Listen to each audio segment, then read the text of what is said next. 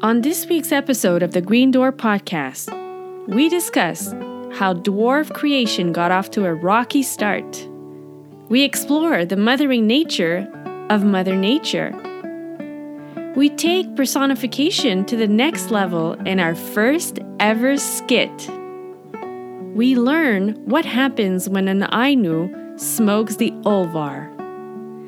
And we take a look at the professor's very first dwarf raid, plundering Norse names. All this and more coming up right now. Far over the misty mountains cold. Oof, it is cold. What with the rain and everything. Oh, hi there. I'm so glad you made it. I'm on my way to the Prancing Pony. Care to join?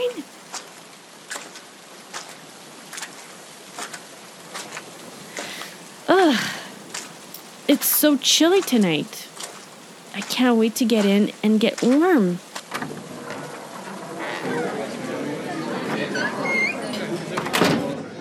I'm soaked through and through. All right. Oh, what a nice place. I've never been here before. Look at that. It's crowded. Oi, good evening, lass. How can old Butterbur help you? Evening to you, Master Butterbur. Would you be so kind as to tell me in which room I can find James and Ads? Why, yes. Upstairs, of course. They insisted on the suite with the green door. Don't know why. Anyway, busy. What can I get for you? Oh, perfect. Thank you so much. A nice big pint of ale for me. I'll be happy to send that up with Nob, miss. All right then, things to do. Gotta run, busy. Ah, that is so kind of you. Thank you so much.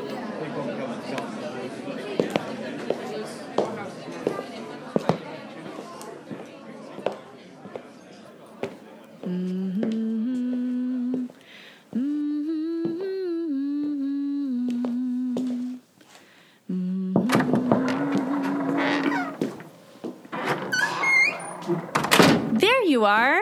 Butterbur told me I would find you guys here. How's it going? Yeah, good, mate. Come on in. Look, I'm just lighting the fire.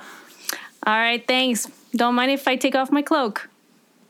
Yeah, hang your cloak by the door, May, and welcome. I'm just setting up the recording equipment. In fact, I had to run down the hall and borrow some cables from Alan and Sean. As you know, we're on their turf here at the Prancing Pony tonight, but they're a couple of really great lads, so they were happy to oblige. And pull up a chair and get your headset on there, May. And Ads, are you ready to light up that fire? Yep, here we go. Terrific. So as Ads lights the fire, I would like to welcome everybody into our... we took the suite here at the Prancing Pony, so our recording studio tonight is big enough to accommodate all the weary travelers who made their way to Bree to visit with us tonight and talk about a chapter in the Silmarillion.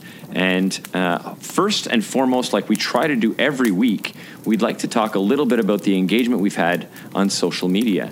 Ads, I think you've got a few people you'd like to mention.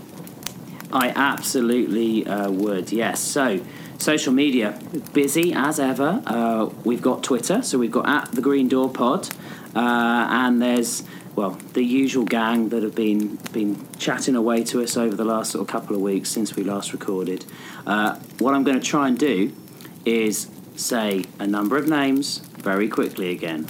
All right? So, timer on. Here we go. Matthew Salvatore, your art sucks. Karen, Caitlin. You read that in an incredibly awkward order. I did. For Matt. I'm going to say that again. I'm going to move them rounds. Please do. I'm going to move them rounds.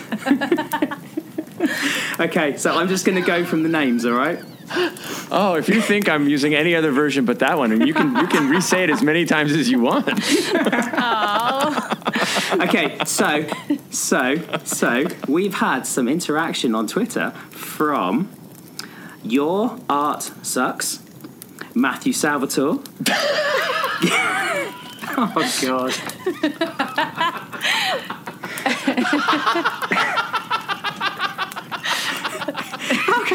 How can I say the name? This is ridiculous. Okay, got it. So, we've had some interaction on Twitter the last couple of weeks, and the first name, unfortunately, is impossible to say without it sounding as if the next person has a problem. So, the first is Your Art Sucks, and then I'm going to leave a bit of a gap and talk, and the following person is then Matthew Salvatore, followed by Karen, Caitlin, Tumbling Sabre, Olga, Mike Moriarty, Sean E. Marchese, thanks Sean, Matt Spatzel, Kenneth Anthony, at Ricardea, Tom, Peregrine73, Covert Nerd, Heather, Rosie, Kigo, Jay Glover, Carlos, Jeffrey, Nathan Roberts, Stu Backer, Bush Drach, and my sister Bex got involved as well. Saw Bex, yeah. I think Bex was the last to join on in the family, so welcome aboard, Bex. We're super glad to have you. Indeed. James, and this is quite a big one, we had a bit of a celebrity get involved this week. So a certain Neil Gaiman, hey May have suggested that your work, your mythology sounds glorious, in his own words. I know. I'm still recovering from the shock. Neil Gaiman thinks that your words are glorious. I think you can probably put that on the back of your first book. Yes, yeah, yes. I might print that Twitter shout out and just frame it on my wall. Inspiration. If only That's super people fun. could see your reaction in the direct messaging when that was going on. If only. But anyway, so Twitter's been really great, really good fun in there. And we've also got a Facebook group, so the Green Door Podcast. We've now got 65 people in there chatting away and just having a good time, really. The new followers, we've got Bradford Coombs, we've got Guy Brady, we've got Mike Meshalani Russo, we've got Pep Purr, and then we've got a chap called, I think his name is Joel W. Horbaker. It could be Horb Acre, maybe. Horbaker. I thought it was Whole Jawbreaker. Oh, Isn't it could be Whole that. Jawbreaker? No, it could be. I don't Joel know told us that he gets mispronounced all the time. Didn't he sort of say something to the effect of, "Ads, you're the first person in a long time to get it right"? Fingers crossed I got it right this time. But You probably got it right in one of those attempts. One of those has to be right. It might be a silent W, I don't know.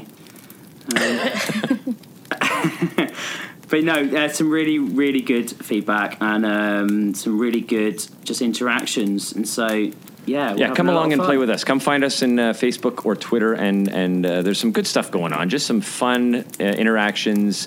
We play little games. We've got a nice March theme going on, so come find us, and I think you'll have a good time. Anybody who likes Tolkien certainly will find something that piques their interest there. Absolutely. Thank you, Ads. May, how you doing over there by the fire? Is it warm enough? Yeah, warming up. Don't mind my boots. They're a little bit of, they're a little muddy. It was raining outside. It was raining earlier. Yeah, it was raining. No, so. of course. Totally understandable, May. If you want to crack the window open there, I think it might be getting a little smoky in here, and we'll move along to the mailbag. Where did we put that piece of mithril? That thing is worth more than my house, my car, and both of yours. So, Ads, I hope you hung on to that thing. Where is it? No, I did. No, I've got it here. Oh, yep, beautiful. It's a bit heavy. This week, but I think... No, it's not the mithril itself. It must be full. Yeah, I think we've decided that we're going to do a couple of them, aren't we? So we'll save Pull a out few the first two and we'll see. Yeah, we'll see how many we can get through. Maybe 2 tonight. Okay. All right, so I'm putting my hand in and we'll see which letter comes out. Okay, so here it is. Okay, this is from our good friend Matthew Salvatore, and his question is, who is your favourite and who is your least favourite character in the Tolkien verse? Ooh. Good one. Okay, the opposite ends of the spectrum. I like that question. It's there's a lot of characters. There are. to choose from. So I don't mind going first and letting you guys think through that character list and saying that it's not that difficult for me. Even though there are so many great ones, I can pick a favorite character maybe more easily than a least favorite. So I'll go first with my puppy dog. Amongst puppy dogs, Huan is my favorite character in the Legendarium. Good shout. He's brave beyond brave. He's loyal and loving, and being a dog person and loving that whole story, the whole Barian and Luthien. Like, I really, the younger version of me especially really admires Baron's tenacity is not the right word, although he is tenacious. His audacity, and is just, he was so in love. That whole story is really enthralling, and Huan's role in it for me is something special. So there you go, my favorite. And we'll come back to least favorite for me and move on to you, Ads. Pick one, favorite or least favorite. Okay, well, I'm going to do a bit of a Corey from Tumbling Saber. I'm going to loophole this question and say I do have a probable favourite. I mean, I could probably put it down to one. But the way I looked at this question was I broke it into The Hobbit, I broke it into Lord of the Rings, and I broke it into The Silmarillion.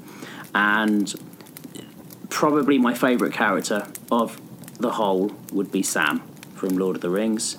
I thought you were going to say that, and he could easily be mine as well. Good call. Yeah, I do always fall back on Sam, I think. So he would be number one. However, I want to loophole it by saying from The Hobbit it would be Gandalf, because he's a close second. I love Gandalf. And sure. I have, in only the last few months, I have fallen in love with Beren from the Silmarillion. I think Yep. I think he's a fantastic character, and his story with Luthien is, well, it's good enough to have a separate book. It's good enough to be one of the greatest love stories I've ever read. Indeed. Yeah. May, you want to take a crack at favorite or least favorite character from the Legendarium? Well, it's hard to just pick one, but one that kind of strikes my fancy because he's kind of like an underdog is Faramir. When we get introduced to him, he's kind of, he's the brother in the shadow, or he's in his father's eyes, he's not quite as valued, or he has to prove himself and whatnot. And he's at some point when he's meeting up with Frodo and Sam, he is pushed to make a choice, or he is in a position of power where he could have taken advantage, let's say, of the two hobbits, but he chooses to help them the best way he can. And I find he's like a moral pillar in maybe absolutely. An environment that would otherwise be, in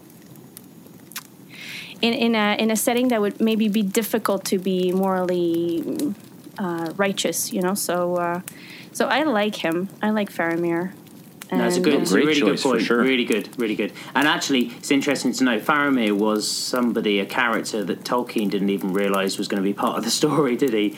Isn't there a famous sort of quote where he sort of suggests that suddenly Faramir came walking into the forest or wherever it was, but it was someone who came to the party quite late. But he was an epiphany type character, if that's the right word. He sort of just dawned on the professor as needing to be there. Faramir's a great choice, and he succeeds where Boromir fails, right? He has when Boromir's alone with the ring and has the opportunity, he fails, and when Faramir's there, he succeeds where his superior, quote unquote, brother didn't. Love it. Yeah. Good choice. Okay, so let's get down to, and we're not going to get too negative because it's.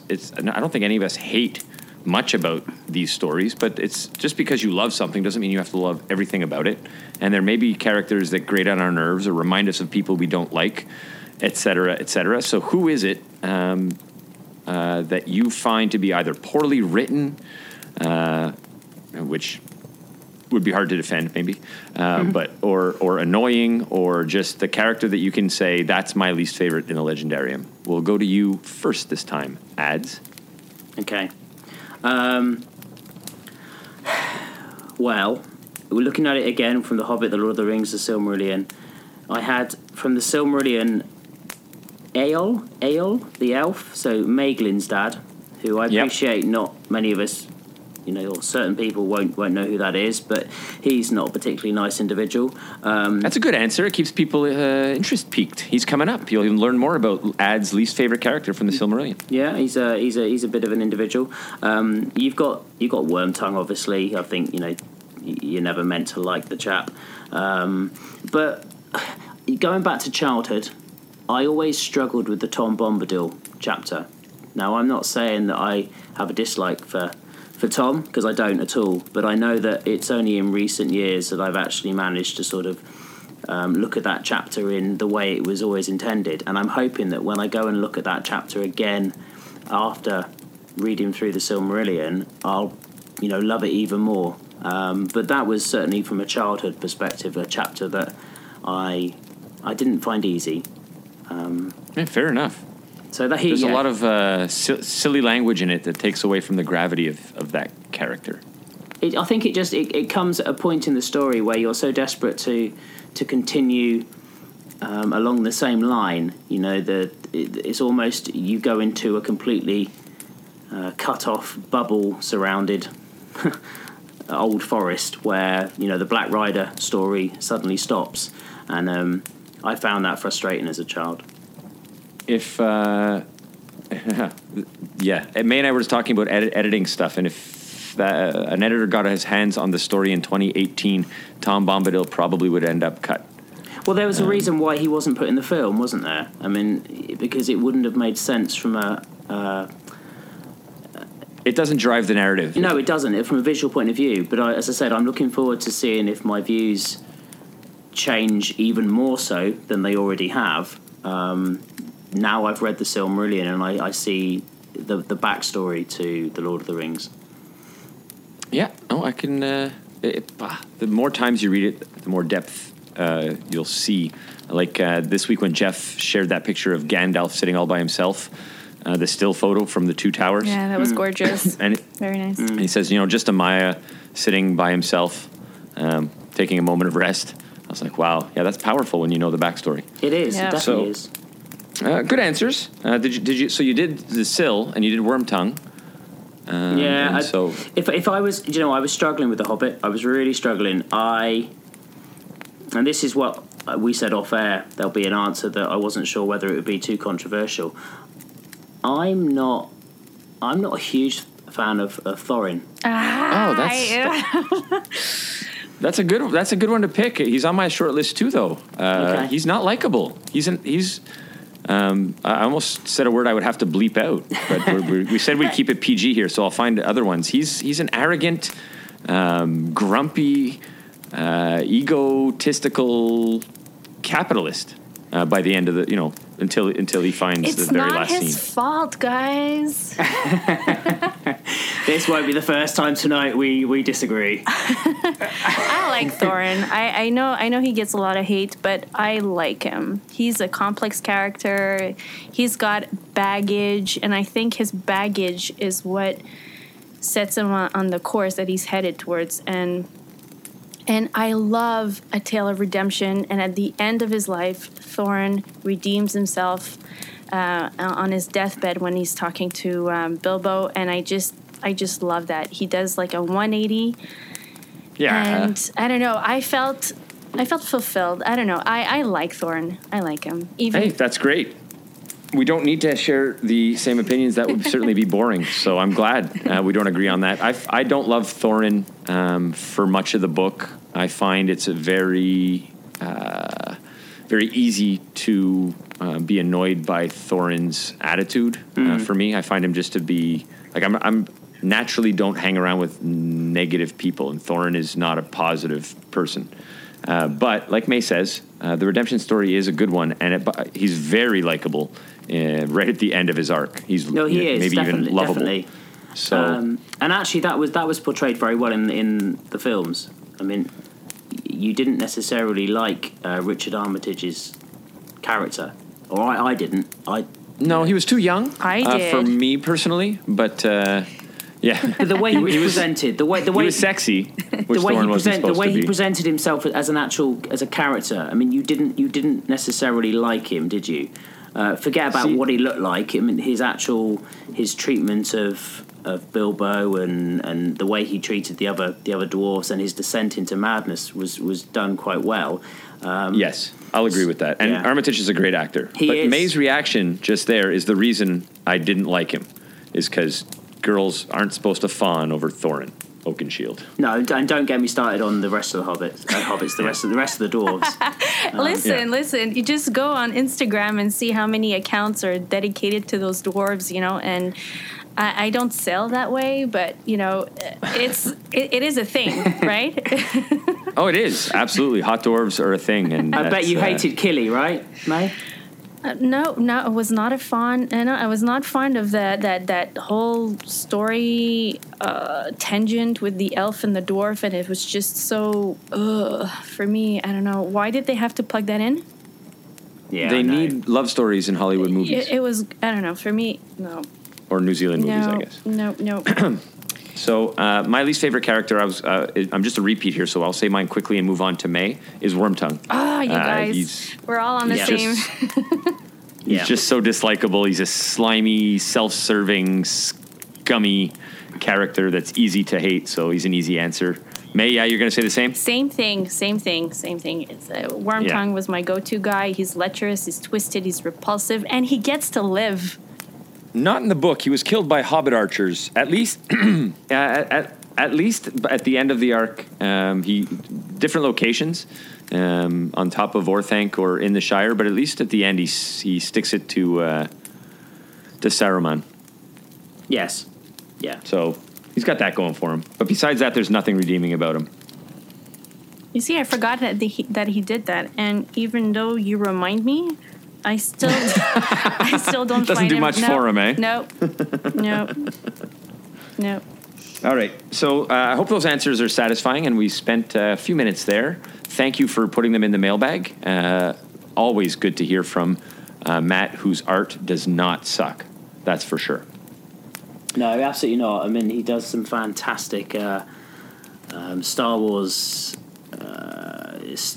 How do you call it? Stop motion. That's the and one. They're stop motion. Not just Star Wars anymore. No, they're not. And how good was that? Amazing. That was amazing. So good. Wasn't it? Yeah. Absolutely fantastic. Yeah. I think, James, you had a suggestion, didn't you, that you put to him? But let's get it on audio as well. Yeah. Well, I didn't want to, because I know that these things are always tougher than sort of you think they're going to be, and so to look at it to me looks tough. So I can only imagine how much work actually goes into it.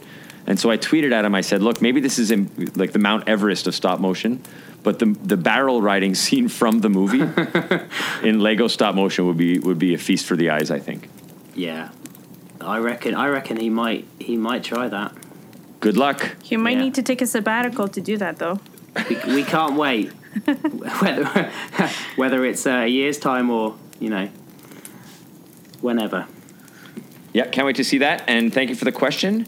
Put your hand back in that mailbag, and let's pull out one more before we dive into the chapter itself. Okay, so let's see what's in. Right. Okay. Oh, this is a good one. Right. Well, this is from our friend Jeff Lasala of Tor.com. The fantastic Jeff, who also does the Silmarillion Primer, and he sent us a letter that is quite long, but I think I'm going to read it, and we'll see where we go. So it says, Lady and gents, here's my question for you. That's us. In the last couple of years, I've been listening to podcasts about J.R.R. Tolkien, primarily hosted by Americans. Both the Prancing Pony guys, just down the corridor, and also the Tolkien Professor are easy to relate to in this way. But I'm particularly excited to hear some more international points of view about my favourite author. And so I already appreciate this aspect of your podcast. Brackets, it's not just because of Ad's non-accent. I'm wondering if you could tell us what the general perception of Tolkien is in your necks of the woods. since Tolkien isn't one of ours. And heck, he never once set foot on American soil. It almost endears him to us, particularly to the Anglophiles among us. He's sort of aloof and untouchable in that way, even though we love and can relate to his works. But I find in America that the average reader either likes him a lot, as both an amazing storyteller and as the grandfather of modern fantasy, or else really dislikes him in cynical sort of ways. The latter tends to stem from more jaded readers who prefer grimdark approaches to fantasy, which Jeff does not. I realise none of us can be a proper spokesman for our entire community or country, but I'm hoping you'd at least have a sense of it. What does your average Montrealer, is that right? Montrealer? Think of Tolkien? Montrealer. Think of Tolkien, for example. And how about the average Dorset dweller adds? If you do happen to address this question in an episode, feel free to paraphrase. Well, we haven't. We've read it all the way out. So, there it is. Great questions. Yeah, how does Tolkien get viewed in our own areas? James, over to you. No, I don't mind talking about this because I would love to have more people to talk about this with. The first thing I'm going to say about my Tolkien community is that it's very hard to find. If it wasn't for the internet, if it wasn't for social media, I wouldn't be really part of a community. I really feel like, and it's partly because Montreal is in the province of Quebec, which is a bilingual province, but primarily French-speaking province. And so I think it's just not a book that gets read a lot at the high school level, as much as other places in the world, Anglo places of the world, the United States, the UK. So that's, I think, working against it. But like Jeff said, and Canada, there's an expression, when the United States sneezes, Canada catches a cold. We are very much affected by their culture, by their media. You can't, if you were dropped in a major Canadian city downtown blindfolded, or in a major American city, you would not be able to tell the difference by looking around. Certainly, it's very much the same in terms of media. However, culturally, there are some big differences. So, like Jeff says about people either loving or hating Tolkien, I think it's the same here. People either really seem to appreciate him and have tattoos on their body, of dragons or magic rings or runes, or they scoff at the idea of reading Tolkien because he's too dense and too hard and too aloof. We have a lot of that in Canada for sure. At least that's my perception. May, do you agree with any of that, or do you see it a little differently? I agree with some of it. My Pure Later delivery guy actually has the ring tattooed on his forearm, right beneath the cuff of his t-shirt. So he's a huge fan. But I think you're right in the sense that you don't necessarily encounter too many fans, hardcore fans, that is, of Tolkien's Legendarium.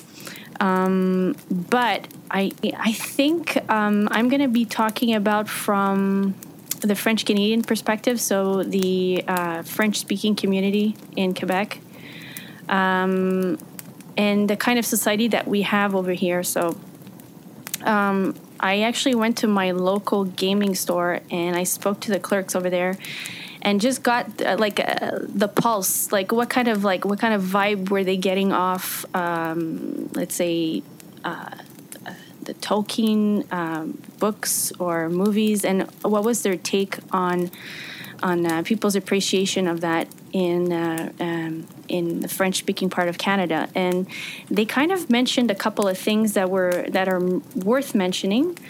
For one thing, Quebec is a society that's hungry for entertainment. So each year Montreal plays host to more festivals than we care to count. The movie and the gaming industry in Montreal is huge.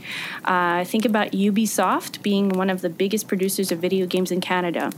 And we're talking about like RPGs, and we're talking about I don't know if you guys are gamers, but a couple years ago there was a huge release for The Prince of Persia, which was, I think there was a couple of,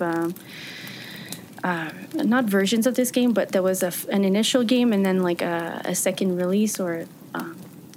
So there is a definite need, and there's a production for anything fantasy in Montreal. There's also like Quebec has a strong sense of or a strong taste for history, and I think the reason might be that people still hold on to their French roots. And James, our license plate read Je me souviens, which basically translates into I remember. So a strong sense of wanting to hold on, to cling to the past, to cling to the history, to remember how the French-speaking settlers, where they came from and how they came and whatnot, to remember the history, which sometimes can be a little sore between the French and the English, but not so much anymore. I think, like in our generation, at least, James, I think things have kind of glazed over as opposed to our parents' generation. I don't know if you agree with me there. I don't know. You don't? Okay, I would agree with not. that. I guess I'll say this for myself, but in the Montreal or Greater Montreal area, for sure. I mean, my parents are both French Canadian. I grew up, went to French school, and kids like me, we tend to joke about the fact that we speak Franglish, so we don't necessarily associate with one single language. We're kind of fluid that way, and we don't really have barriers between the two communities. We kind of fit like somewhere in the middle. Anyways. Yeah, that's the best place to be. Right. But bilingual in Quebec is like a VIP card to get into every room in the place. It's certainly very advantageous to have both languages. So all this to say that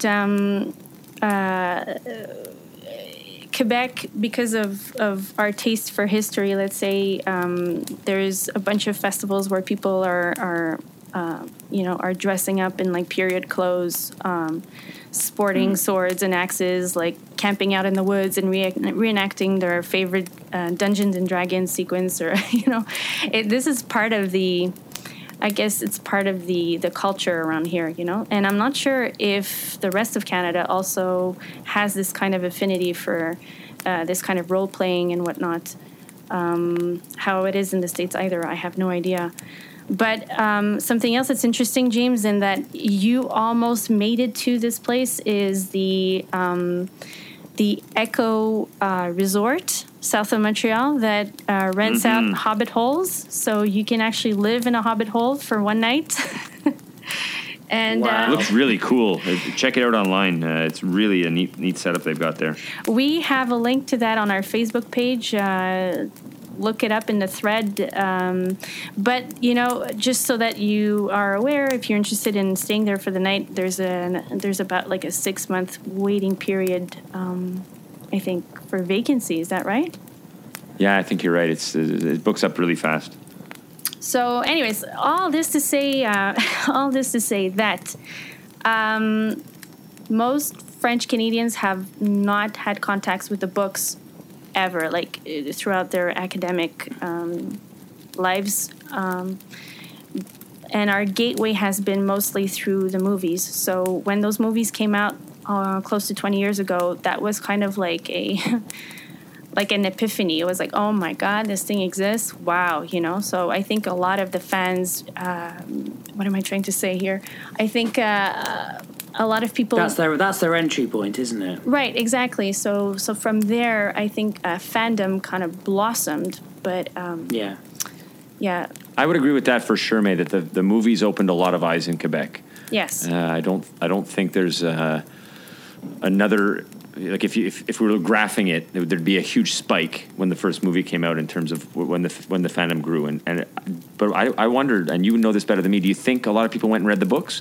Or do you think a lot of the Quebec Tolkien fans are really Peter Jackson fans? No, I think there's a huge demand for the French books.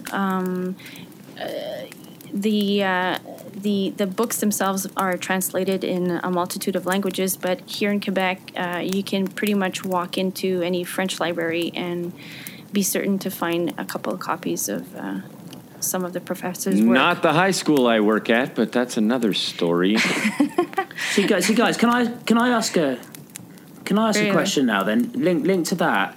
With regards to the French side and the fact that obviously they're translated over into the French language, are both of you able to sort of speak and read French? Am I right? Oh yeah. Yes, May's fluent in French. That was her first language. Right. And okay. I'm bilingual. I can read and speak French pretty proficiently. So then, with that in mind, how well are they how well are they translated over? I mean, is the Perfectly. essence of the story? It doesn't miss anything out. It doesn't change any of the meanings in any way. Some French people will tell you that it's more beautiful in French. Really? Have you heard that, May? I can't stand reading in French, so I cannot answer this question. So I've never read any of the work in French. I have The Hobbit in French. I'll lend it to you if you want. It's perfectly translated in my opinion. See, I've got The Lord of the Rings in French. Yeah, I saw that. Oh, that's right. Yeah. Beautiful editions, actually. French, though. I bet they'd be different than ours. Yeah, I Slightly. don't know. Yep. Cool. Okay, well, shall I jump in with sort of the... Please do. The UK, and this is going to go around the houses a little bit probably, but hopefully I'll get there in the end. Really interesting to hear what the two of you have just said, and I agree with certainly with parts of it. You were talking about gaming, May. There's a game out on the PlayStation which I've got, and I haven't honestly played more than about an hour of it at the moment, called Middle-earth: Shadow of War. Mm-hmm. And so there are games there for the gaming generation to pick up on. As far as sort of the impact of the films, I'd agree with that. I'd say that there's lots of people out there that will have watched the films, and that will have been their entry point.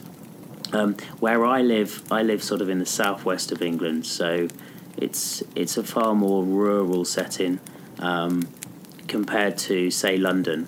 Now, the opportunities in Dorset, in Somerset, where I live, and in the sort of surrounding counties to go to big events, there isn't really the opportunity. You'd have to travel 3-4 hours up the road, up the motorway to get to a big city. I suspect it was interesting to hear about the events that you were talking about, May, because certainly someone in our Facebook group, Andy.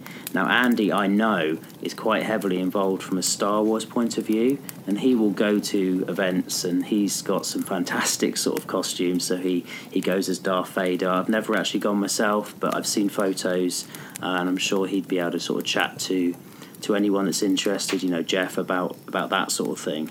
He even takes his kids along and dresses them up as Rey and what have you. So he'd be someone to give, from that point of view, an idea of the sort of Comic-Con style approach. From a Lord of the Rings point of view, I don't believe there's anything like that in our area, but I suspect you probably would find more and more as you went to sort of the London and the bigger cities. Mm-hmm. For sure. Yeah. I do think that, from my point of view, if I go and I walk into one of the bookstore chains, or even a more local shop, you will have your science fiction zone area, and in that area, Lord of the Rings will be one of the more prominent, books. The Tolkien books will be quite clearly set out and marketed, but as far as the average individual off the street, are they fully aware of Tolkien? I think the older generation are, but if you ask someone who was in their 20s, they'd have to like the subject, I think, to sort of know too much more. They'd probably refer to the films if you said Lord of the Rings before Tolkien. I asked my wife, who's not a huge fan in any way, and she said that she would know that Tolkien and Lord of the Rings were connected, but she wouldn't really have been able to say too much more before I started to bombard her with information when it became clear that we were doing this podcast. Hi, Sophie. Yeah. Thanks, Soph, as well, for retweeting some stuff. She's awesome. Yes, thank you, Sophie. She has. I had a look online, and you get these sort of 100 greatest films, and you get these lists. Well, I looked to see what was around for books, and there were a couple of lists that were done a few years back, and Lord of the Rings was in it. A UK-based list. It was done by one of the big papers in the country, and on each of the entries, it had the name of the book, it had the author, and then it had a short blurb to sort of give an idea about what that book was about. And there was no particular order, so it was like 100 great books to read. And for Lord of the Rings, it just had 2 words in inverted commas, and it said, "Enough said." So that's awesome. Yeah. There was no description about the book. There was no, wizards, hobbits, rings, science fiction. It was just Lord of the Rings, J.R.R. Tolkien, enough said. And I think that is still the case. It is by far one of the greatest books ever written. I worry that perhaps the younger generation now are not given the opportunity to get into that subject, because unlike Star Wars, unlike Harry Potter, it's the books or it's the films. There isn't sort of comics, there isn't TV series yet. We'll see what Amazon does, but I think that could be key, because in the same way that the Game of Thrones books have been read by far more people now that they've seen the TV series, right? I think that when Amazon come along and do whatever they're planning, that is going to have a huge effect on another generation, another group of individuals who are in their sort of 20s, who, unless mum or dad like the films or like the books, haven't really pushed it on them. So yeah, it's exciting, I think, to see what will happen in the future. Hopefully I've answered the question, but I think you did. Yeah, great question. It is. It got us all Jeff thinking. is a great guy who gives great questions, great feedback, and helps out whenever I ask him for help. So thanks, Jeff, for that great question. That mailbag still got some questions in it, ads, but we're going to leave them in there until next show. We've already taken quite a bit of meandering time to get to where we're at, and I'd like to start talking about this awesome chapter. What do you guys think? I could not agree more. Oh, great. I love when we agree. I guess I will start by reading the first paragraph of the chapter. It is told that in their beginning the dwarves were made by Ole in the darkness of Middle-earth. For so greatly did Ole desire the coming of the children, to have learners to whom he could teach his lore and his crafts, that he was unwilling to await the fulfillment of the designs of Iluvatar. And Ole made the dwarves even as they still are, because the forms of the children who were to come were unclear in his mind, and because the power of Melkor was yet over the earth, and he wished, therefore, that they should be strong and unyielding. But fearing that the other Valar might blame his work, he wrought in secret. And he made first the 7 fathers of the dwarves, in the hall, under the mountains, in Middle-earth. So that sets the sort of stage for the whole chapter, and it's not a long one. And right off the bat, we find out, and we've been hinted at as we've read the first couple of chapters, that elves are coming, men are coming, elves are coming, men are coming, and then boom, dwarves are here. Yeah. Out of the blue, sort of unexpectedly. Ole does something he's not supposed to. And we have a race. So I know, Ads, you were really struck by this chapter when you first read it. Were you surprised to learn that the dwarves were created in this way? Like, was that sort of out of left field for you? It was for me. Yeah, no, it absolutely was. I mean, I think that's why I like the chapter so much. I still like reading this chapter, but when I read it the first time, I mean, I'm sure I probably messaged you or texted you or something and was like... I remember the excitement the first time you read it. What has just happened, because, dwarves they're a part of the story. There are famous, great characters, and now we know how they were created, and they were created by Ole, and they were created in a way that is so sort of symbiotic of their characters, under a mountain, in the dark, out of stone. It's just great.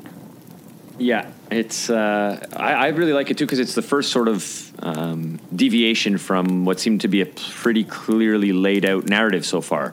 They sing everything to existence. They start building it. Melkor messes things up, but this is like, boom! You didn't see this one coming.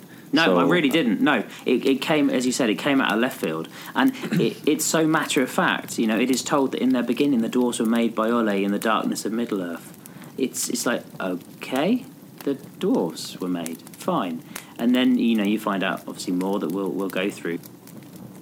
May, when you read the chapter this time around, what was your first impression? Did you remember that? Because I know you have peripheral information sort of floating around, but I don't know what for you is concrete and what isn't. So was this sort of a surprise to you? No, not really. Okay. I think I remember this from an earlier read. But what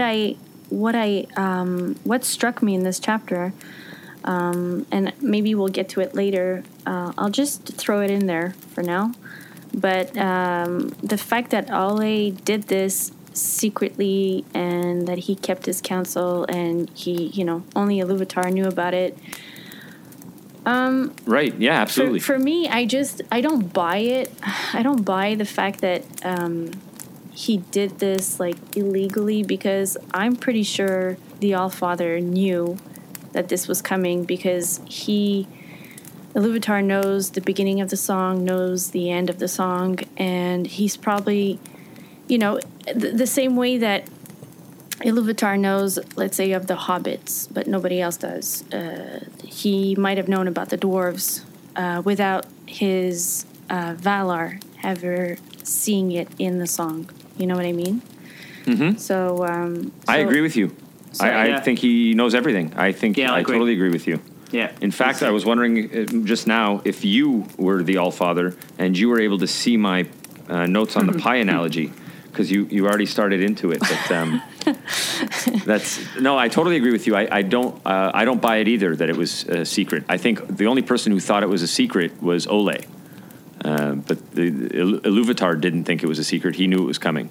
Same way I totally agree with that. And I think basically I wrote in the notes here pie analogy, and Ads and May both sort of said, well, that's weird. What are you talking about? To me, Ole making the dwarves is the same as a mother or father baking a delicious blueberry pie. I said blueberry because that's my favorite. My great-grandmother used to make delicious blueberry pies. And putting it on the kitchen table within reach of a small child, and leaving the room saying, I know that's your favorite pie, but don't eat any. And then coming back to the room a half an hour later to see a child covered in blueberry all over his face, all over his hands. And the kid's like, I'm sorry, I'm really sorry, I didn't mean to, but you make the best pie. Your pie is the best, Dad. I love you. To me, that's what this scene is. That's my pie analogy. So with that analogy, which is great, that obviously suggests sort of temptation, doesn't it? And are you saying then that Iluvatar has deliberately tempted Ole, and the reason for doing so is possibly to see how he's going to react, because you can't deny that there are connections between Ole and Melkor. Yeah. There are. Yeah. And you see the massive difference in how they react when they are caught. Their purpose and their reaction, I would say. Like Both the very motives. different. The motives are different. Yes. And Yes. the reaction to being reprimanded is also different. Totally different humility from one. I'll say adds to your question. No, that's not exactly what I was proposing. Although I'm not. We can talk about that idea. That the pie analogy refers more to Ole's role as the child being unable to not create or eat the pie. Okay. I don't know that I specifically meant that there was temptation. There might have been. I think the way I see it more is that the reason this happened to Ole is because he's most like Melkor. That's why it happened to him. Not that he was necessarily tempted, just because of his characteristics and makeup. He was most likely to do something like this that he wasn't supposed to. So why did Iluvatar let him do it? They do have free will. It. They do have free will. He lets Melkor wreak havoc, right? He does. He never steps in and says, hey, stop breaking their stuff. But he steps into Ole. He lets him finish. He lets him finish, and then he steps in. He doesn't really step in. He just, he does step in, but he doesn't change anything, right? In the end, he lets them keep them, and they still exist. He just steps in and says, this wasn't a secret, is what he does. I knew about this. Go ahead. I think he also confronts him to re-establish his dominion over Ale. So yes. Iluvatar steps in and be like, "Oh, what'd you do? And to kind of, put him in check, snap him back to attention if he was a soldier. And maybe Ale could have reacted differently, and then we would have had a different story. Yes. Also, I think, I agree with that, man. I think also by, calling him out, he was watching what was going on or knew what was going on the whole time or whatever. And like it says in the chapter, these weren't going to be full-fledged life forms if he doesn't step in and grant permission. What it says in the chapter, it goes on to describe the fact that he created this race, but really they were sort of like robots, soulless robots who would only... or marionettes without strings that Ole could control and make them do things. But if he wasn't thinking about them and controlling them, they'd sort of just lie around motionless and inanimate. And Iluvatar grants them free will. And it's sort of cool in the chapter. It says specifically and this is a heartbreaking thing for a father to have to do, but after the Allfather gets mad, Ole raises his hammer to say, "I'm sorry, this is a big mistake, and I'm so sorry that I'll destroy what I did. My bad." And when his hand is stayed, or right before his hand is stayed by Iluvatar, the dwarves flinch. And I like how it says in the text. Iluvatar says, "Well, I accepted your offer." He says, "Thy offer I accepted even as it was made." And the offer he's talking about is when confronted with them, Ole said, "Well, Dad, I'll give them to you. I made them because I love creating things, and I love Arda, and I think it's got room enough for more beautiful things. But I mean, I don't want them. It's not that I made them for myself. I'll give them to you." It's one of the suggestions to make up for what he did. Or he says, "Or I'll just smash them with my hammer," and then they flinch. And Iluvatar stops him from smashing them and says, "Thy offer I accepted even as it was made. Dost thou not see that these things now have a life on their own and speak with their own voices? Else they would not have flinched from thy blow, nor from any command of thy will." So, he has to step in to give them souls, I think, is a big part of the equation as well. Yeah, no, I would agree. I mean, it's at that point that the dwarfs get a spirit, which we'll see later on is linked to, the halls of Mandos, perhaps. But at that point, when the dwarfs become independent, they have a life of their own. They can act themselves without Ole's, instructions. At that point, the dwarves are bound by the music, because at that point, Iluvatar brings them in alongside the elves and the men, in the great plan.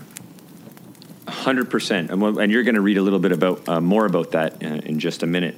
But is there any other reason that you can see May for Iluvatar stepping in at this point? Because like I sort of pointed out a few minutes ago, he doesn't really intervene very much, but he does come into the story here. The Allfather comes into Arda and has a little convo. So is there any other reasons you can see? Not to me, no. I think we covered it pretty well, eh? Yeah. Good. Okay, so good. Yes, good.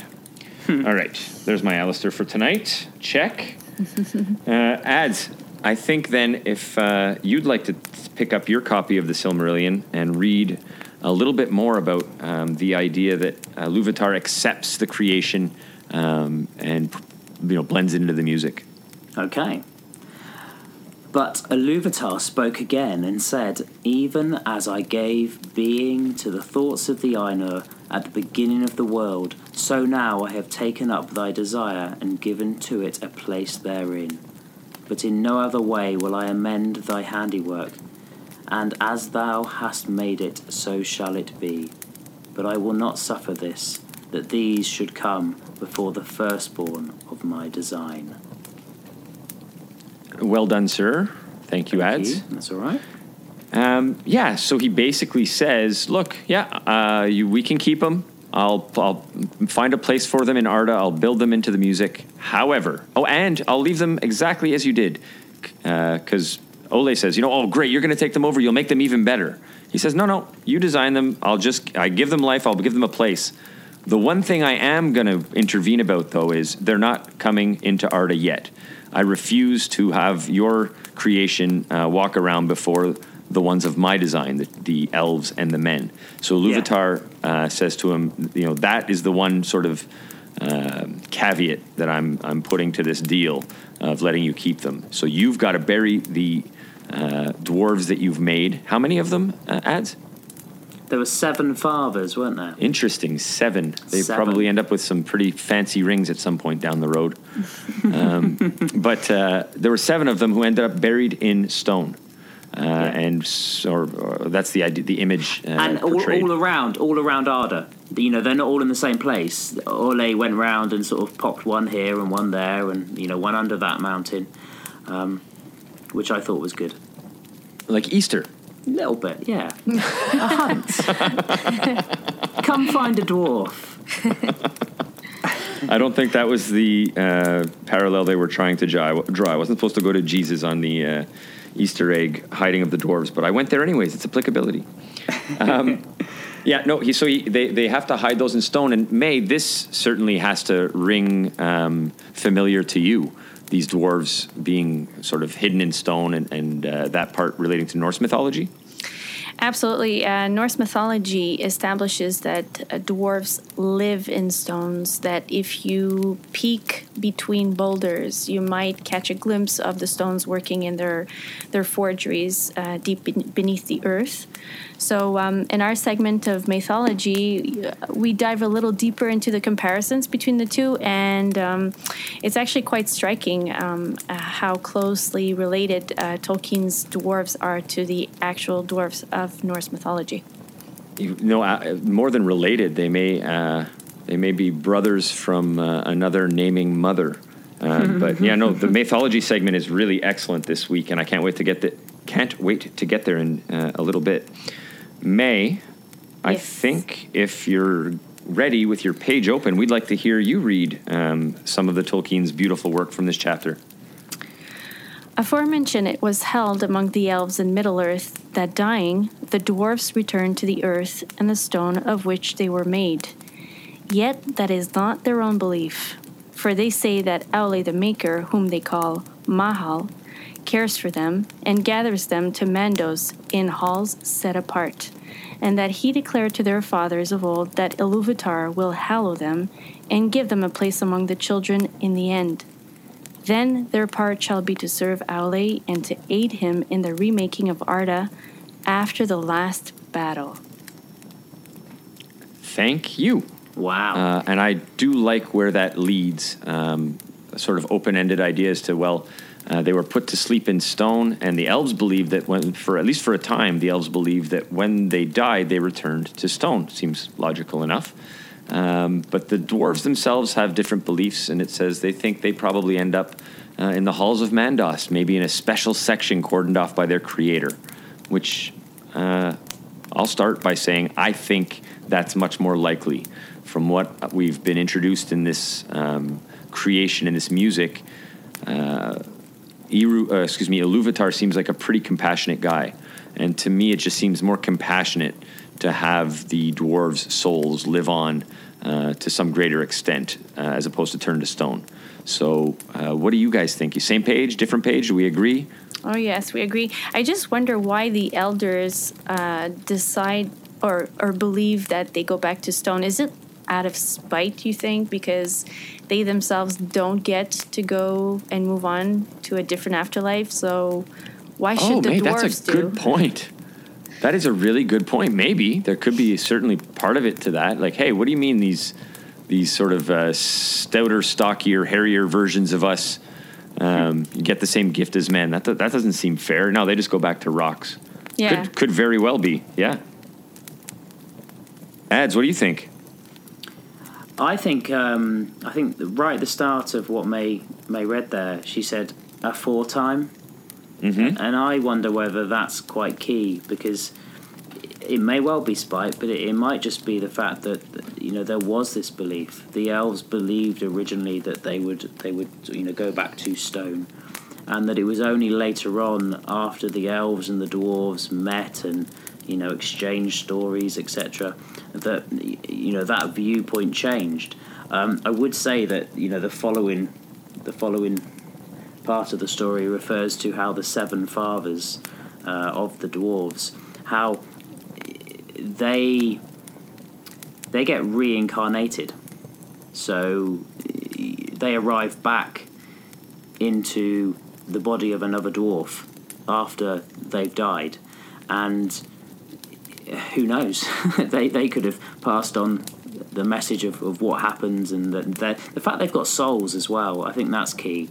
Iluvatar has given them spirits, so I think if they turned back to stone, those spirits would have to go somewhere. So I believe that they probably do end up in a version of the halls of Mandos. Very good. I think we covered basically what we want to cover up to something that I'm going to call the skit. And very, very shortly, you're going to hear the first, hopefully of many, productions that we've been working on. Geez, it's been 2 weeks now we've been working on the skit. Feels like it. Maybe it hasn't been quite that long yet. But May came up with a terrific idea for a skit to cover what will be the rest of this chapter. But before I jump too far ahead, just to summarize, we've got Ole making the dwarves in secret, underground, where Iluvatar finds out, gets annoyed, but lets him keep them with some conditions. And Ole's happy with this. Ole, through the whole thing, is contrite when he's confronted. He's humble. He shows humility. And because of this, his dwarves, his creation, are allowed to exist.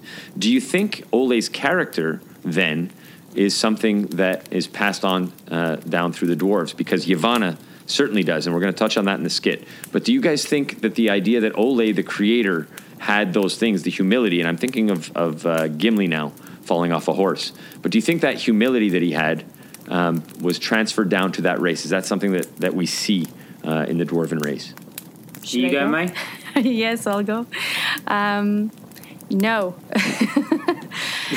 At least not from the get-go. The dwarves are a race that's very proud. Don't mess with the beard.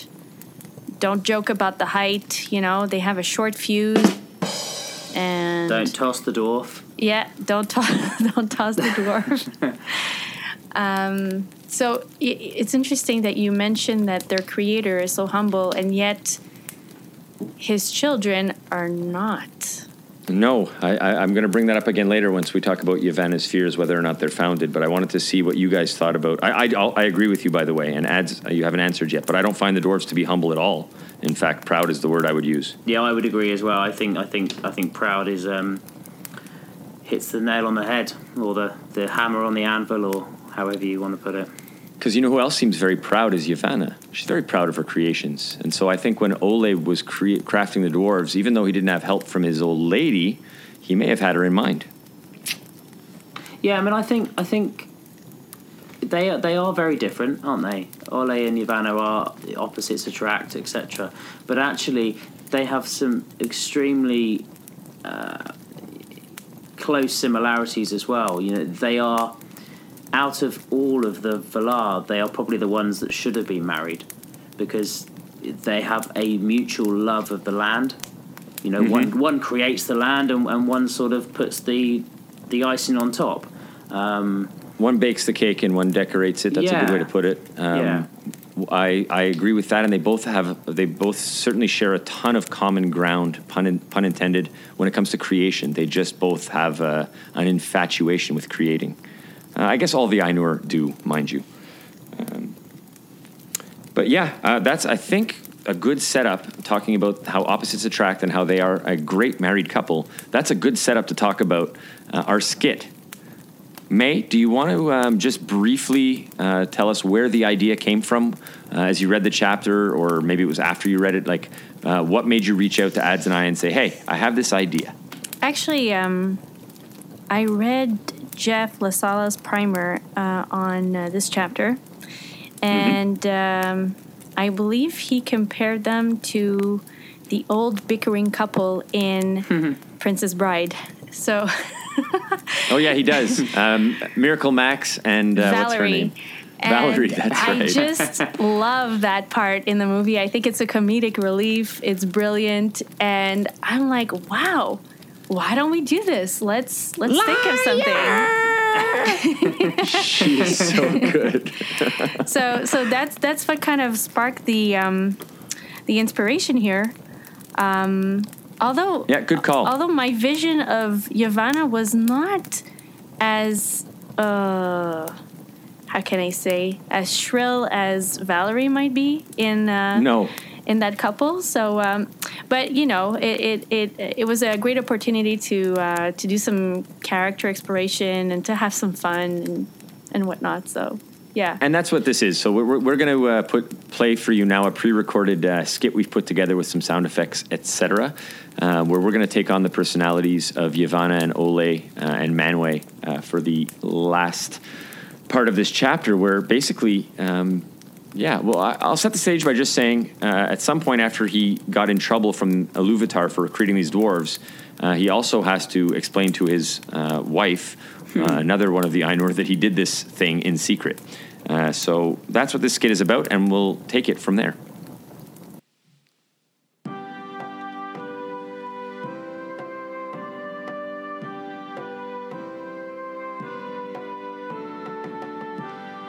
Once upon a time in Arda, while the trees were young and the Ainur were in the midst of shaping the world, Ole the smith decided to create the dwarves in secret.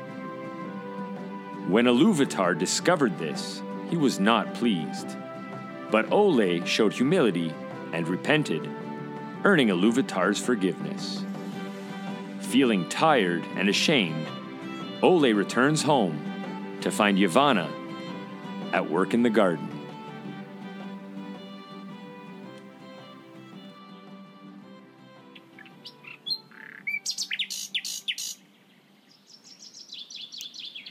I'm so happy, 'cause today I found my friends. They're in my head. Yava, I'm home, and it's been a rough day. Oh, hey, Pumpkin. There you are. We need to talk. How about after we eat? I'm starving. What's for dinner? There's some kale salad with roasted Brussels sprouts and some wheatgrass shakes. Oh, and a big bowl of secrets. Oh, man, that's rabbit's food. I thought we were having... I see you want to talk about this. I'm sorry. You don't like what's on the menu? Don't like that I created something from scratch without consulting you? Yeah, I get it, but... Well, now you know how it feels. Yava, baby, don't be angry. You know I love you, but... That's all right. Just tell me what happened. Okay. What happened with what? Baby. My big, scruffy banoffee pie. I'm talking about what happened after Eru found out about your secret science project, about how you got the All-Father upset because you were hasty and created a race without telling anyone, including me. Well, he was pretty pissed, but he forgave me. And, he let me keep them too, Treacle. Good for you. You know, you still should have told me. I could have helped. Yava, sweetie, I knew it was forbidden. So did you. You would have tried to stop me, and I was in the zone, man. Anyway, what's done is done. Let it go. Let it go? Owly, babe, you gave dwarf ladies beards. Beards. Do you realize how mad they'll be? Yeah, really? Is that bad? I thought it would help keep their faces insulated from the extreme heats and bitter colds of the world. Ah, well, won't have to worry about that for another age or longer. Eru wasn't very specific. Oh, all right. Well, there's something else. What else, Yava, my love? Oh, honey, don't Yava me. Your children will love nothing. Well, that's not true. They will love building and mining and gemstones and armor and forging No. You don't understand. They will love nothing of what I love. Can't you see that? Their hearts will be like yours, hasty. And Iluvatar knows women don't like hasty men. No, don't laugh. That's not funny, by the way. My blessed Kelvar, my Olvar, they will be nothing but a means to achieving their own selfish designs. Yes, maybe. But this will be true of men and elves too. They will all need places to live and things to eat. They'll claim the whole enchilada.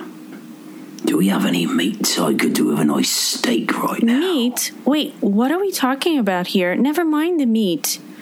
What if the children don't see or understand the delicate balance of my designs? The importance of all creatures, great and small? What if Morgoth perverts their hearts and causes them to use my gifts without reverence or gratitude? Who will protect the creations of my heart? This leaves me no choice, Owly. The great races of elves and men, and your dwarfs, well, they better watch out. Yes. Or else what, my treacle? What new thorn or spike is my gentle Yavanna gonna dream up in a cloud of smoke? You really are very beautiful when angry, my sweet flower. I do love you. Not now. No, and this is no joke, Ale. And you, my love, out of all people, you should know better than to underestimate me. I'm getting out of here. I need some air. And I need some food. Now, where is it? Oh, yes, here we are. Ground beef, tortillas, and cheese. Oh, mature cheese as well, I like that.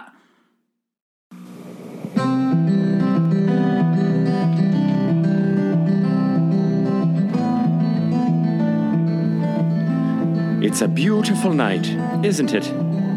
The glow of Telperion highlights both the beauty and the sadness in your face.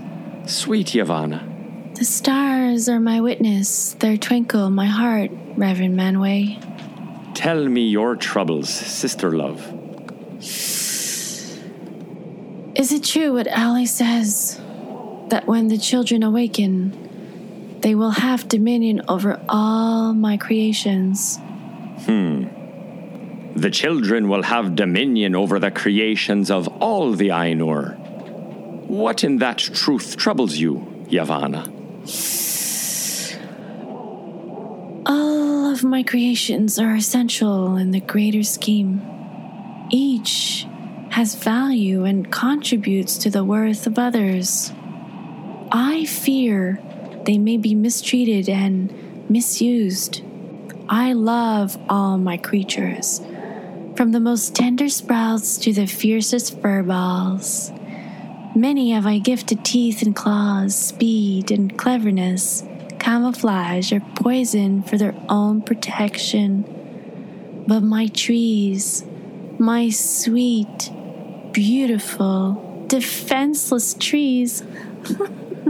Yavanna, you have that look in your eye. What are you on about? See, here's the thing.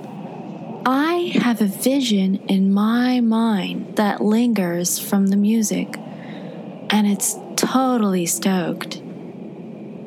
I want tree shepherds, wise and noble, yet strong and fierce in wrath.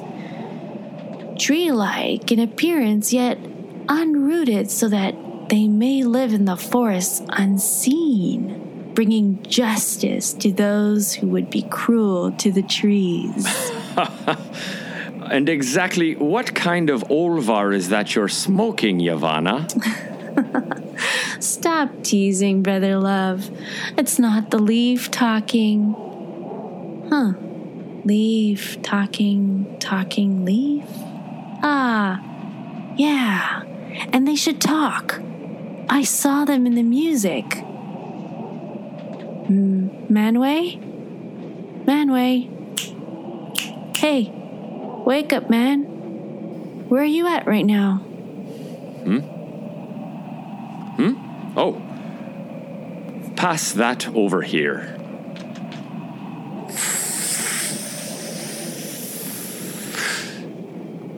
All right, I spoke to Iluvatar, and he says he was already aware of your tots. And he gives your ents a green thumbs up. Haha, you see what I did there? No? At any rate, he gives your project the green light. No? Nothing? Ah, very well. So be it. When the children awaken, you shall have your shepherds of the trees, walking the forests, protecting that which you most love. Now, go and worry no more, Yavanna Kementari, lover of trees, giver of fruits, and scorner of my jokes.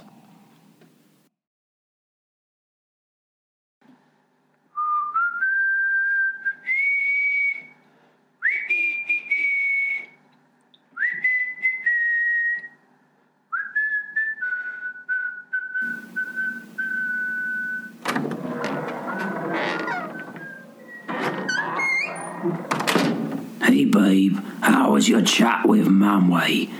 I do love the guy, but he can be a little long-winded. Oh, have you seen my pipe weed, by the way?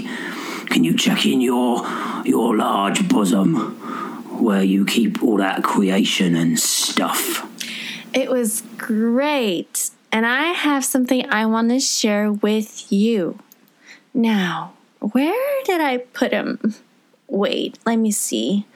Keys, lip gloss, nope, bipeds. Ugh, I can never find anything down there. Ooh, yes, here they are. Ents, and they come with Ira's blessing. Put that in your pipe, dear husband, and smoke it. Yara, my love. Yes, I get what you're saying, but ents or no ents, the dwarfs will still need wood.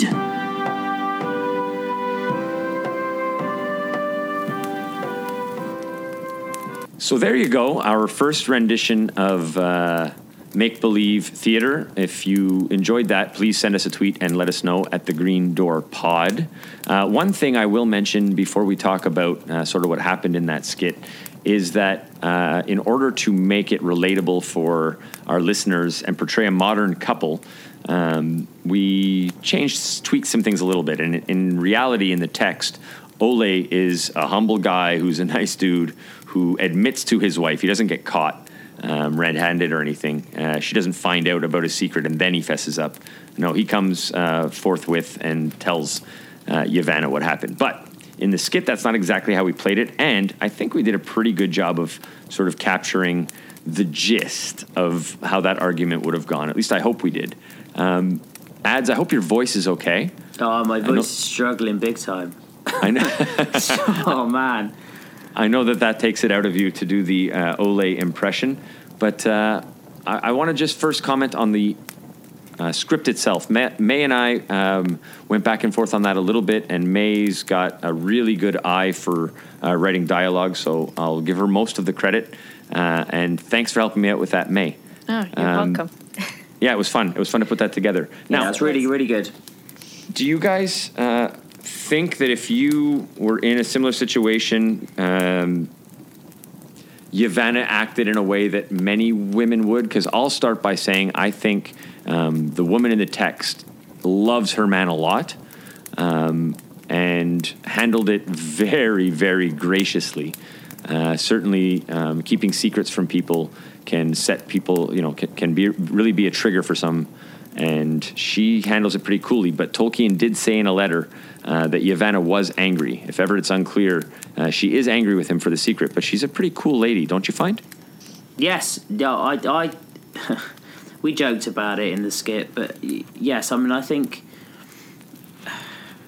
Yavanna is clearly annoyed, clearly angry at finding out that her children, that her creations are going to suddenly be, well, sport for the elves, for the men, for the dwarves now who are going to want to cut trees down and make things out of them. And look, she confronts Ole, and then she goes and I think the text actually says that she doesn't sort of give away the confidence of Ole, but she speaks to Manwë to see what can be done. Yeah, she's and this part of the book actually sort of surprised me. She seems a bit dense to not know that.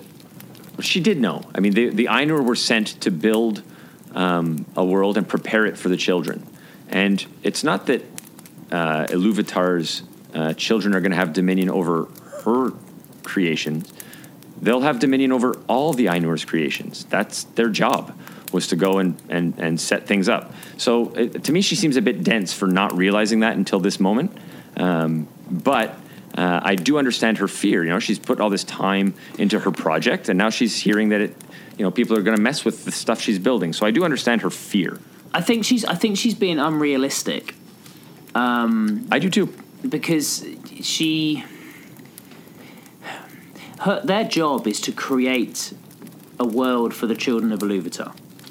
So the way I read it was that she wants to create something that then is to be protected no matter what, and that's not unfortunately what her task was. It was to prepare the world for the elves. For well, you know men. what, Ads, though? You bring me to a good point there. You bring up a good thought in my mind. Maybe she was fine with it until Ole got to do something that wasn't that. Her and Ole were both tasked with preparing the world for elves and men.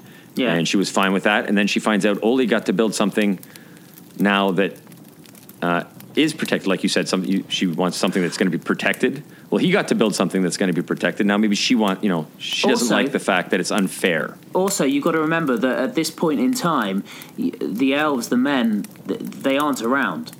So true. At this point in time, there isn't the threat. And suddenly, her husband's gone and created something that is going to wield an axe. In the immediate. Yeah, that's true. Exactly. And so suddenly the goalposts have changed. I think That's a good point. I think Ivana is feeling torn. Feeling torn between her duty as a creator for fauna flora and also as a mother to these things, right? So she understands her greater purpose being that she needs to populate this world with greenery and animals and whatnot. And she's also protective of them because they are her creation. And I think her insecurities stem from the fact that she sees her creation being vulnerable the way that they will be. And it's not just elves and men, but now there's like a third minion.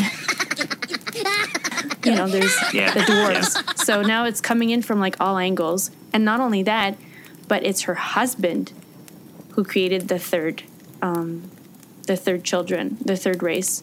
So he, more than anybody else, knows how dear her creations are to her. And he's like, well, they're going to need some fuel for the forges, And see, I'm sorry. I smirked when I read that final sentence. I smirked twice in the last paragraph. I smirked when she used the word bountiful, because she uses it like at the beginning of the paragraph, tongue-in-cheek way, and at the end too. She's like, "Oh, you got to keep them. Wow, he's bountiful." Like it was like almost like she couldn't find a nice way to say that she was annoyed. But at the end, she's like, "Yeah, you know what? He is bountiful because he gave me something that's going to protect my trees now." I snickered at that, and then I really snickered when he's like, "Well, whatever, they're going to need wood." See, it was a matter of fact. It was like, tough kind of thing. And I don't think, personally, Ole is mistreating, looking down on Yavanna. I mean, I can see the argument the other way, but at that point there, I read that last sentence. Nonetheless, they will have need of wood. As if it was just kind of, well, it's out of our hands. It's it's got nothing to do with us really. We're just tasked with creating it. Other than that, it's up to them. I think that's a really key point. Sorry, go ahead, May. I think Ole's just being a regular guy. He's being practical, and Yavanna is being true. like he wants the easy life. It's like for him, it's like, yeah, well, something's got to give, and she's being more true perhaps to her emotional side, where she kind of focuses more on her fear of what will happen I mean, she is Mother Nature, so on her babies and whatnot, so I mean, they both saw the song. They both know what will happen once the children awaken. They've seen probably the cities that are being built, that will be built. They see the wars that will take place. You know what I mean? They're being taken from the awakening of the children, and they've seen it until the new age. So there will be a cycle of growth and destruction and whatnot, and that's it. I think it's just being confronted with the reality of it that kind of shakes Yavanna. Like she's like, "Oh, this thing is real."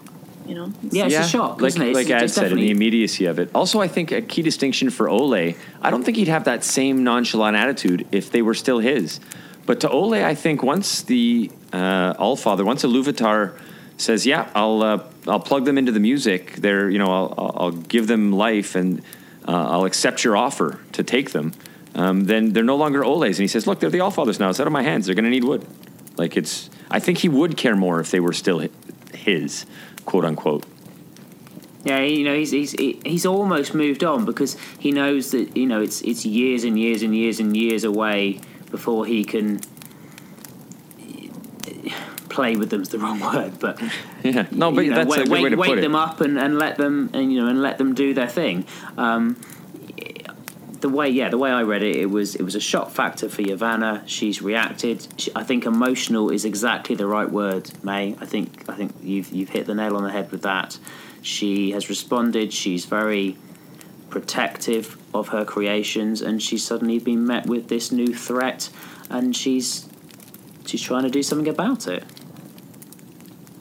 Yeah, and rightfully so. As a mother figure, that's probably her responsibility. I saw it too a little bit like, if it's a dig to me like two a married couple who cheer for opposing football teams ads or hockey teams here, where it's like it's a bit of a rivalry between the dwarves and the trees, but it's maybe to him like a fun rivalry. They chopped a lot down today, or your Ents, they whacked a bunch of dwarves, but it's, I don't know, I'm not going to say the whole thing's a game to them, but in this, I think some of it's sort of in the same spirit, since they have these sort of different interests. It's like my team versus your team, and I didn't see it as a belittling things so much. When you come to our place, we'll beat you. Yeah, something like that. Yeah. No, I agree. And yeah, that'll bring us to the last sort of point about, I wanted to bring up about the juxtaposition between the dwarves and the Ents, in that the dwarves were created by Ole in haste. He was impatient. He couldn't wait for them to arrive. And in response to that, Yavanna goes to see Manwë and says, "Oh, I remembered. I want tree shepherds." And when she eventually creates them, she creates a race of tree shepherds who are anything but impatient and hasty. So that certainly is on purpose. Do you like how that sort of fits together? Yeah, I did. Don't be hasty. It is a nice parallel, isn't it, of opposites. In much the same way that Ole and Yavanna are opposites that have attracted. Their children, their creations are, again, very different to each other. True, but you cannot spell hastiness without ENTS, nor can you spell mythologies without MAY. Which brings us next up, guys, to mythology, and this one is a good one. It really is, May. It's probably the most eye-opening for a lot of people. Yeah. Even some pretty hardcore fans of the professors probably didn't know a lot of what's in there this week. So just set us up briefly, May, and tell us about what the bulk of mythology is about. All right, so this week mythology is looking at Tolkien's take on the dwarves, how he created his mythos for the dwarves, how the creational myth came about, how the names came about. So anybody familiar with The Hobbit will recognize quite a few names taken from the Volspa, straight out of Norse mythology. And you might just find yourself being a little surprised by what you find out in this segment coming up. Welcome to Mythology, a time capsule where we explore the work of the professor through the lens of world myths. In Tolkien's Silmarillion, we get an account on how the race of dwarves came to be. Let's remember that the dwarves are not Iluvatar's original creation, such as elves and men are, but rather the loving labor of Aule, the smithing god. Aule was impatient for the arrival of the children. He wanted the children to be so he could love and teach them his lore. In feeling this way, Aule hid deep in the earth and there, in secret, forged a new race, the race of dwarves. When Iluvatar found out, he reprimanded Aule, as it was not in his dominion to create humanoid life forms. Stricken by remorse and humility, Aule submitted his creations to Iluvatar's will. Aule raised his hammer, and ready as he was to kill his children, Iluvatar stayed his hand, forgave him, and granted him the permission to keep the race of dwarves alive. This particular event is strongly reminiscent of God's intervention with Abraham. In the Old Testament, Abraham is asked to prove his faith to God by sacrificing his son Isaac. When Abraham does not falter, however pained he is with the prospect of killing his own beloved child, God grants him clemency, and Isaac lives on. Now, let's take a look at Norse mythology. As you might remember from our previous mythology segment, Tolkien was heavily influenced by Norse myths, as we will discover shortly. Norse mythology speaks of the giant Ymir. Ymir is a forefather who was killed by Odin and his kin. His body was transformed and shaped into Midgard. From his blood, rivers flowed, and so did oceans. From his skull, the heavens. From his bones, mountains. In his flesh, maggots festered. The gods gave shape and souls to these maggots, and hence began the race of dwarves. Now, let's take a look at how Tolkien appropriated the concept of dwarves. In Norse mythology, dwarves are short and stout, skilled smithsmen. They live in rocks or boulders or under mountains. They craft treasures prized by the gods. Some of these examples include Thor's famous hammer, Mjolnir,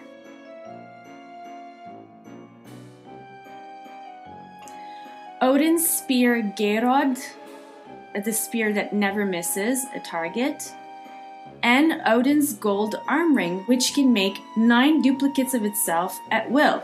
The Voluspa is an account of the creation and end of the world. In it, a witch talking to Odin enumerates all the dwarfs who came to be. And to use an English word borrowed from Old Norse, Tolkien raided the collection of dwarf names, as you will see. Fili, Gilly, Thorin, Oakenshield. Please note that Oakenshield and Thorin are actually 2 different dwarves. Bombur, Dvalin, Durin. Sound familiar? Perhaps. How about Gandalf?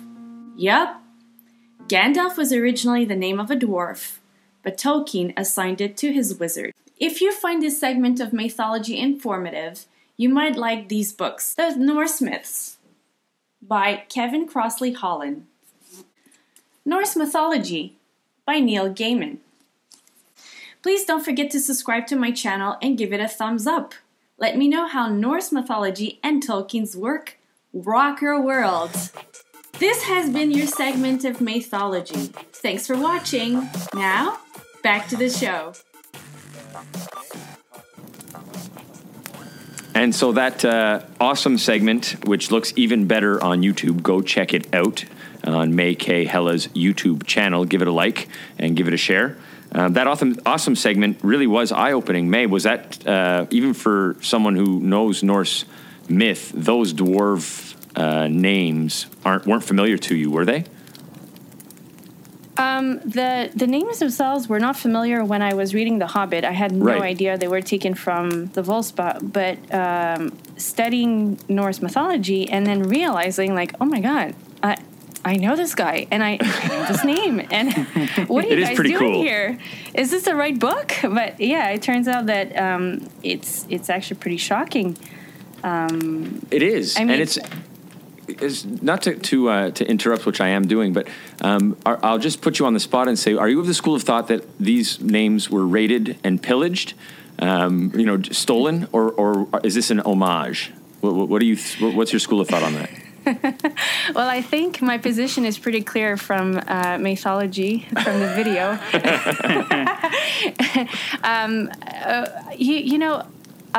If Tolkien was a writer who did not disclose his inspiration, if he hadn't come clean with, the things that got him going, such as Norse mythology, then I guess I would be upset to find out that, so much of his work comes from that kind of myth.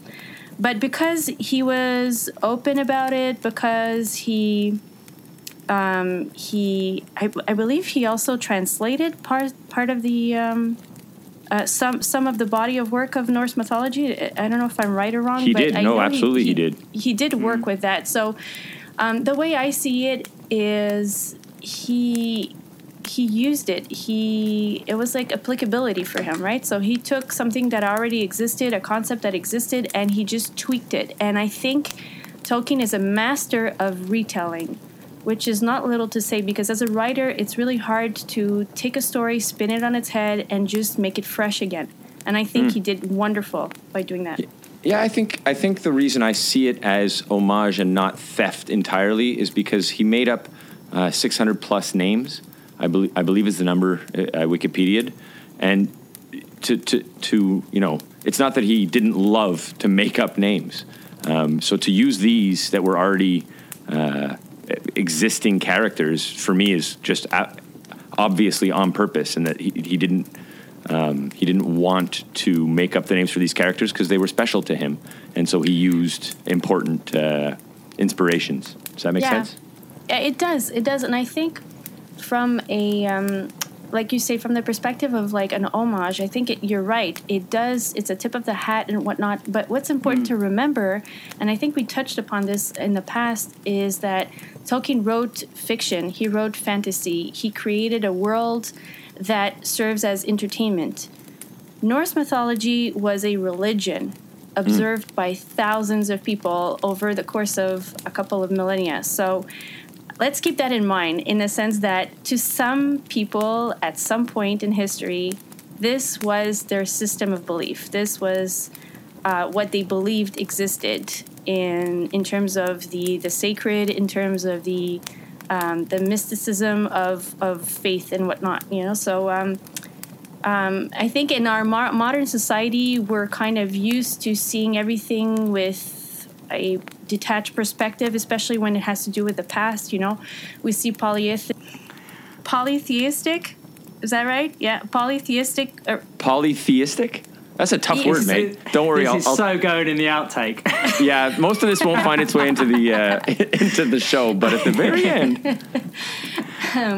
So when you have a our modern perspective on polytheistic religions is one, we look back and we're like, oh, that was cute, because our system of beliefs nowadays are faded, or how can I say that, they're mainstream, they're thinned out, they're kind of like ethereal, They're diluted, aren't they? Yes, that's what I'm trying to say.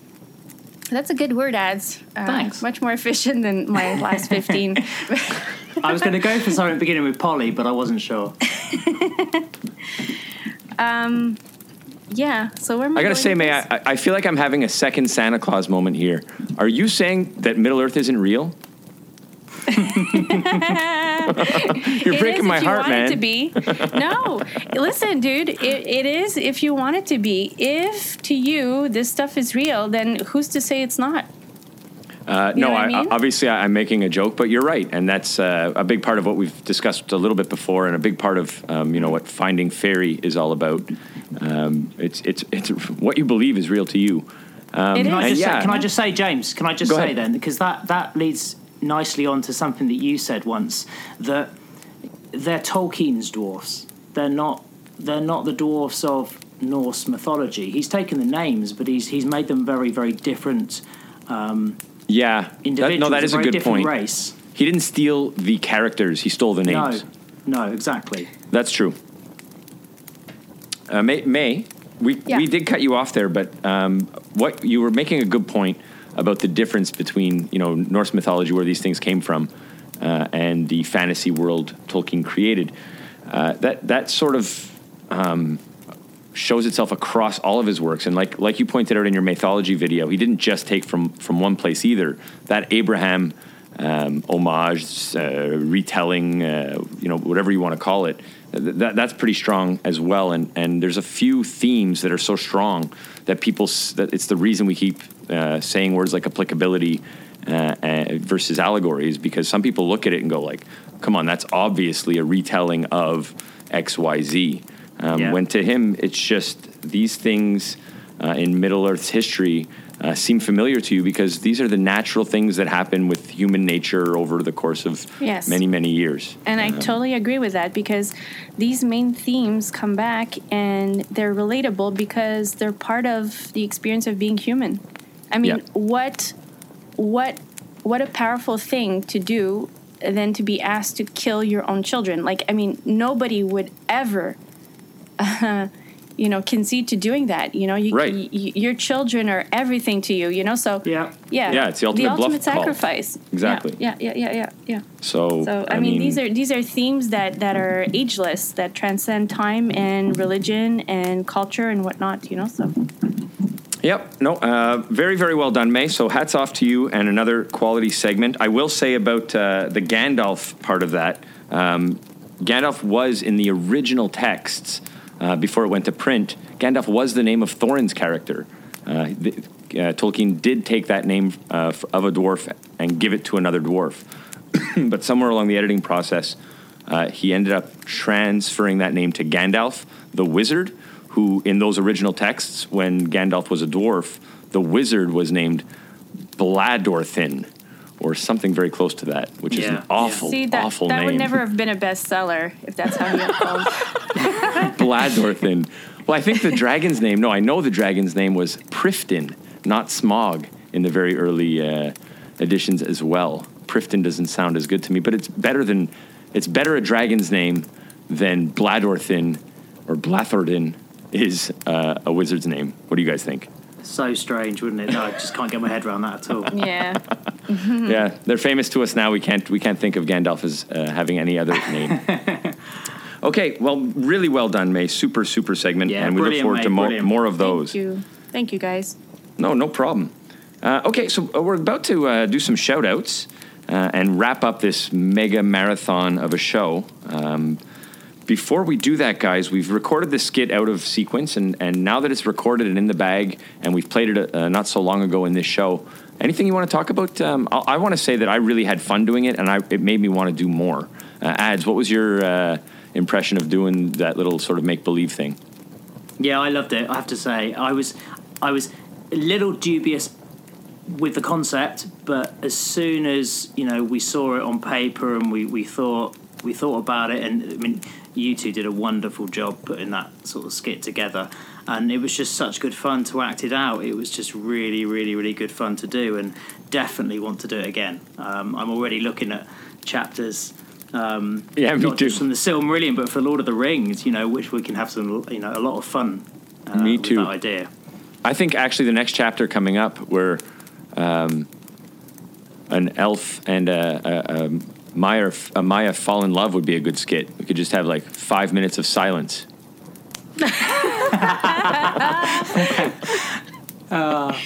That's not too many stage directions there. No, and Ads, your voice recovered. What was it? 3 days of no speaking after that? Oh man, that was bad. Yeah, it was really, really. I had a lot of honey and lemon. Well, good. It was worth it. It paid off. You did a fantastic job. And May, Yavanna? Oh, I just love putting flowers in my hair and smoking Orvar. I don't know. The rest was just a blur. The flowers are still in there. It's been 22 days, but the flowers are still in her hair. What's amazing is they're undying, so there's something going on there. No, it was a lot of fun. Yeah, it was a lot of fun. Thanks for coming up with that idea. It was all sort of sparked by May was like, oh my gosh, the end sounds like she came up with that while she was like high. And then next thing you know, we're editing together audio for a skit. So yeah, we'll do that again for sure at the next opportunity. Let us know what you think, and if you like it, let us know, because we'll do more. If you hate it, then let us know, and we won't. Well, we will probably anyways, because we're stubborn. Yeah. But we'll know as we're doing it that you guys are hating on it, and so we'll try to make them funnier and better. So either way, feedback is good. Yeah, it is. It really is. Yeah, do hit us up. And we do appreciate hearing from you guys on any of our platforms, at The Green Door Pod on Twitter.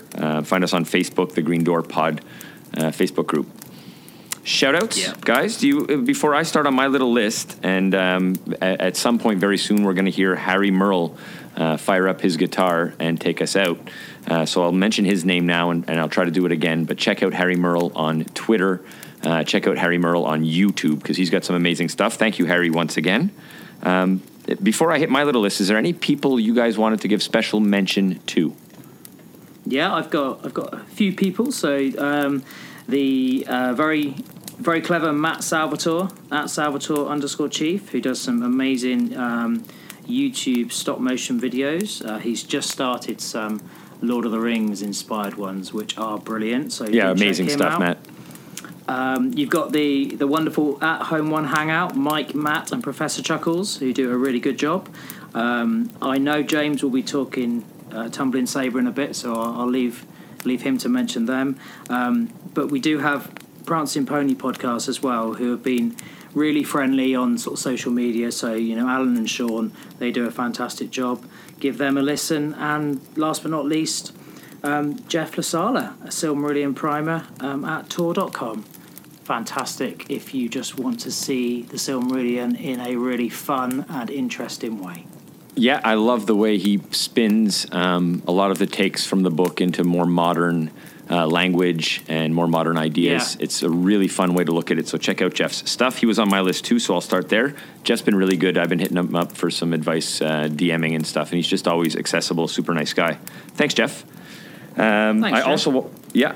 I wanted to mention the guys at the Tumbling Saber podcast. I do it every week, and even though these aren't the exact same fans, Lord of the Rings and Star Wars communities definitely overlay.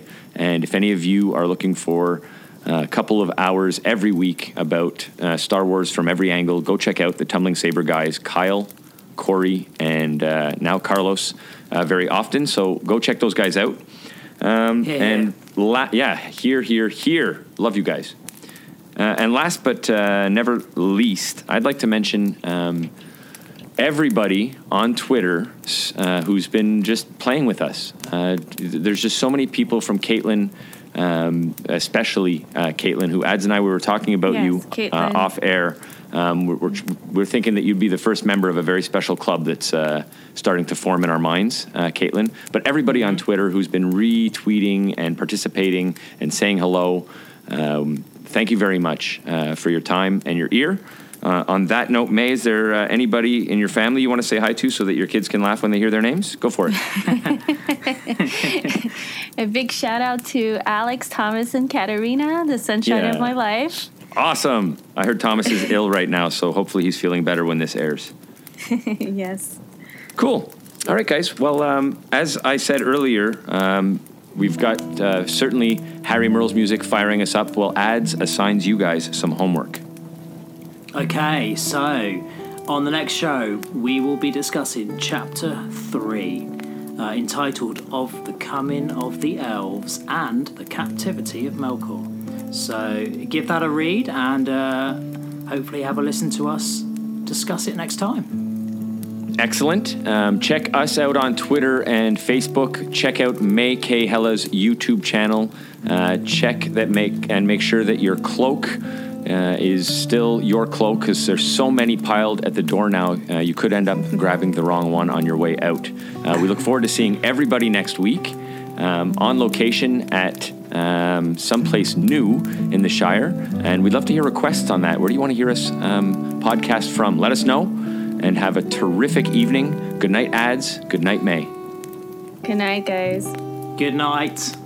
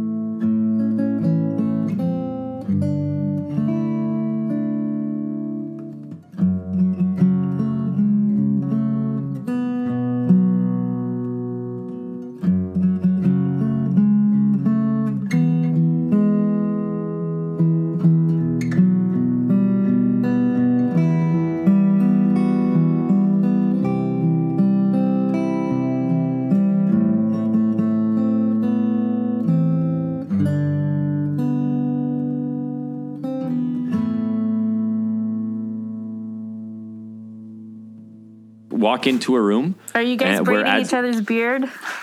We're burning Well, bras. Ads' beard isn't long enough yet to braid. No, we're measuring our swords.